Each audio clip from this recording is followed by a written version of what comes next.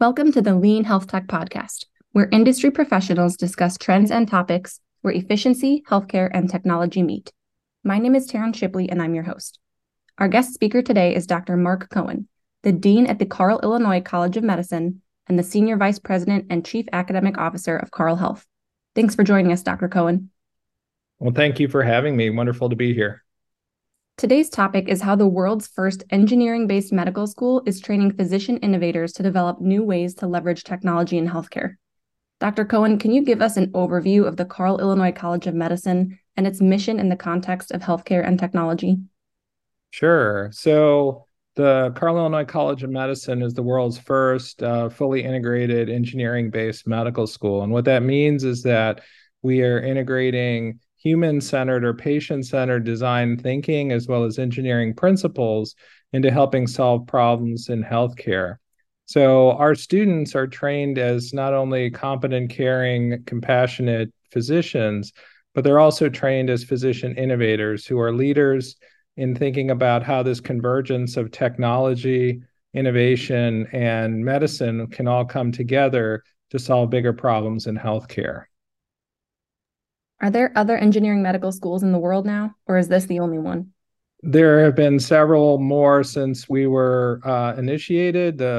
There's several in the U.S., including Texas A&M's NMed program. There's several being formed in the U.S. as new medical schools or tracks in medical schools. And around the world, there's been a movement that this convergence of engineering, innovation, and medicine is really important in the future of healthcare. And so there's been about 25 schools or tracks around the world at very prestigious medical schools in other countries that have been focused in this area. So all in all, there's probably around between 30 and 40 institutions now that have adopted this ideology that we should be training physicians to really utilize technology and understand technology and innovation in healthcare. That's amazing. Let's talk about innovation in the medical education arena. Can we expect mixed reality medical training and entirely remote classes of physicians in the future? I think there's going to be opportunities where mixed reality, which includes both virtual reality and augmented reality, as a novel way not only to teach medical students, but also to teach teams of interdisciplinary health professionals. So medical students, nursing students, social work, and thinking about how all those people come together to really help patients in the clinical setting. We use it in simulation. We're using it in clinical care delivery and telemedicine. And I think in the future, as we think about more opportunities for learning that can be done remotely, this type of technology is really cutting edge in terms of how we can not only deliver important content, but also patient interactions through simulation and team training. So I think the future of medical education is definitely going to have a component of mixed reality as part of its repertoire of tools to help train physicians of the future. Will that training model allow for larger class sizes and a higher volume of future physicians to address the staffing shortage? So that type of a model certainly can handle larger numbers of learners. The real question on workforce has to do with what capacity U.S. medical schools currently have and what the plan is for that growth in the future, especially as we look at changes in populations of different specialties around the U.S. and around the world. So certainly those type of educational modalities could handle larger user bases, especially as we look at where additional healthcare providers in different sectors, such as nurse practitioners, physician assistants, and others in the allied health specialties can utilize the same kind of training for skills development and educational collaboration. So I think these tools are certainly going to be able to get skills development and competency brought up around a broader healthcare workforce in the future. What's typically the limiting factor in class size? So part of the limiting factor has to do with capacity to maintain clinical experiences for the students throughout their medical education. Some of it has to do with the ability to meet all of the accreditation standardizations for each medical school. So I think those numbers are regulated in part by the national levels in terms of the Liaison Committee for Medical Education and other governing bodies. But I think that as certain areas have demonstrated a need for increased physicians and workforce, there's new medical schools being developed, as well as expansion of current medical schools in some areas. That makes perfect sense. Next, I'm going to turn to the biomedical engineering like tissue regeneration and nanoparticle drug delivery. Is there any research or recent breakthroughs happening with those at Carle, Illinois right now? Yeah, I'm glad you asked that. There's actually quite a bit of great research going on the campus here at the University of Illinois in Urbana-Champaign in partnership with the College of Medicine and Carle Health. And one of the areas specifically is around regenerative medicine and tissue engineering. There's a big group of several investigators from many different colleges and schools on the campus who've come together in partnership to think about how to create either new organs or new tissues that can help either heal wounds, fix broken bones, replace damaged organs, etc. And this is an effort that's going on at the Institute for Genomic Biology, the IGB, on campus, as well as in the College of Medicine. And specifically in the College of Medicine, we have a research effort where we can take fat cells from a person and be able to re-engineer those into a functional organ like a thyroid to replace one that hasn't been working or has been removed by surgery. And so there's a lot of work being done right now with several other tissue engineering platforms, both for bone scaffolds, for cartilage, for soft tissue reconstructions, and now organs, where we think we can create a great development pipeline from the bench to hopefully the bedside in the near future. And translationally, how we can do that and create a facility on campus where we can print these using 3D printing and some novel techniques to be able to go first in human. So we're very excited about the collaboration, the interdisciplinary nature of it, and how much of the campus is coming together around this effort with many schools involved. That is truly amazing. What can we expect to see next regarding advancements in robotics? So I think as AI and as we think about creating robots that are smaller, more functional, there's a lot going on in the College of Engineering, College of Medicine, and other groups on campus where we're thinking about how robotic technology can be enhanced and equipped to handle more complex challenges. Whether it's creating smaller robots, and if you look at College of Engineering, there's even groups that are looking at micro and nano robots that can manipulate individual pieces of tissue or cells, and then all the way up to larger robotics that are working on surgical techniques and treatments. And how do we utilize imaging and robotics in a way that we can really create a precision surgical experience for patients. There's even a group on campus that's looking at how to automate certain aspects of robotic procedures using advanced AI, where some things can be done with no tremor and with a very reproducible effect. So I think all these areas we're trying to lead a large group together on. And there's great expertise as well through our system in the University of Illinois in Chicago, where there's a big robotic surgery program. So we see a lot of ability here in Illinois to really change how we think about robotics for surgery, for procedures, for training, and beyond. About genetics and genomics, I imagine genetic sequencing will become a more widely used practice, not only for cancers, but for all individuals who want to gain insight on predispositions to conditions. Yeah, I think that field is considerably growing, and just looking at the advances we've had in the last 5 to 10 years is just astounding to think about what we can learn from the genome, how much of the genome we can understand, and then looking into other omic platforms like metabolomes and different enzymes in the body that are produced. We have great tools now with supercomputing and with quantum, where we should be able to do thousands and thousands of processes to evaluate multiple genomic profiles of a person and how the environment changes the genome and how the social determinants of health can be incorporated into those effects.